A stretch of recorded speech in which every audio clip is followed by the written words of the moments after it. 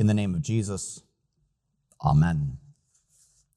Dear saints, today is 9 months to the day until Christmas. It's fitting then that we pause our Lenten observances and reflect upon both the mystery and the joy of our Lord's incarnation, which begins not at his birth, but at his conception in the womb of the Virgin Mary, as announced by the angel Gabriel. When the Lord promises that the Messiah was to be born of a woman, and later on when he explains that this will happen with a woman who is also a virgin, the Lord is promising more than just a man, more than just a son. The Lord promises that it will be a son, but also that it will be God himself, that this will be no ordinary man, but a man who has come to pardon the guilty, to redeem those captive to sin, death, and the devil, and to free us from our imprisonment. The Lord promises that this Son will bring with him the very kingdom of God, and will bear on himself not only God's name, but God's promise in his name. Jesus, God saves. Emmanuel, God with us.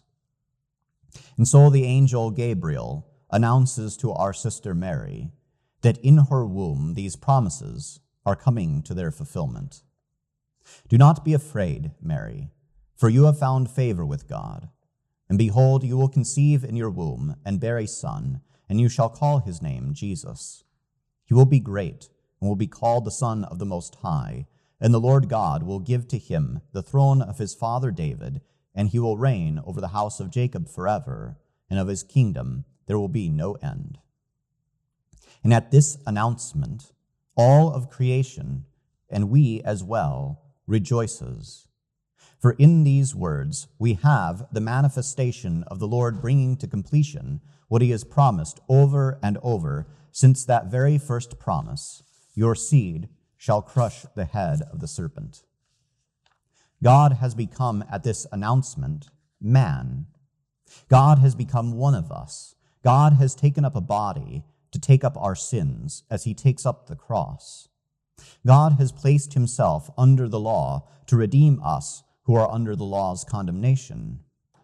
God has, from this moment on, began his work of undoing what ails us most, our sin. Let us rejoice and be glad, for nothing will be impossible with God, even the destruction of death and the devil and sin.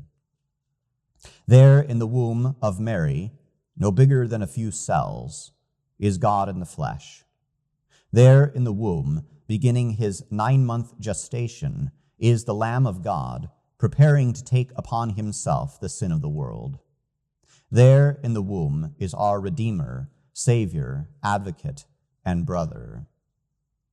Let us rejoice and be glad, for nothing will be impossible with God, even his dwelling upon earth in a fleshly temple, so that we would be redeemed.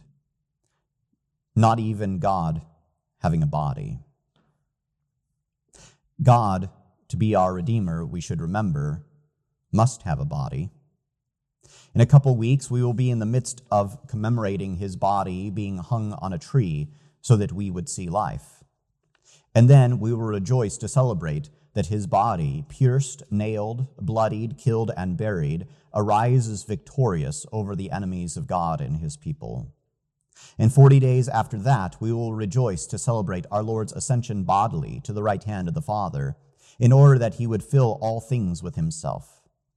And we will remember along the way that he continues to give us this same body in the Blessed Sacrament, so that we would be kept in both body and soul to life everlasting. But it all starts this night, with God taking on a body. The preacher to the Hebrews reminds us that though there were countless sacrifices throughout the ages, that these sacrifices could not take away the sins of the world, and that these sacrifices therefore were only shadows of the great once-for-all sacrifice, that we have been sanctified through the offering of the body of Jesus Christ once for all. And it seems like it should go without saying, but we must constantly remind ourselves and one another that Jesus must take upon himself a body for this to happen. He must descend from his royal throne. He must humble himself in the fullness of time, and he must become like his brothers in every respect, yet without sin, so that he can be the once for all time sin-bearer, and we would be for all time forgiven. Since the brothers share in flesh and blood, he himself likewise partook of the same things, says the preacher. Since we have flesh and blood, Jesus, to redeem us, must have it too. And that starts this evening. 9 months to the day before we celebrate Christmas. 13 days before we celebrate his death. 15 days before we celebrate his resurrection. Before turning our eyes to the empty tomb, or to the cross, or the garden at Gethsemane, or to the manger, we must turn our eyes to the womb. Let us rejoice and be glad, for nothing will be impossible with God.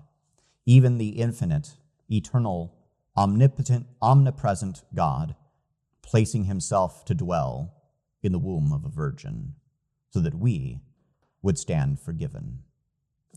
In Jesus' name, amen. And the peace of God, which surpasses all understanding, guard your hearts and your minds through Jesus Christ our Lord. Amen.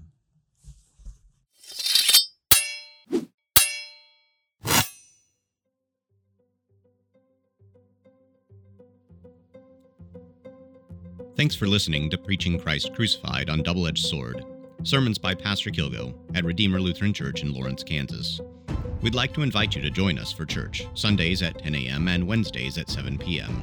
We also have Bible study at 9 a.m. on Sunday mornings and at other times throughout the week. Please visit our website at redeemer-lawrence.org for more information.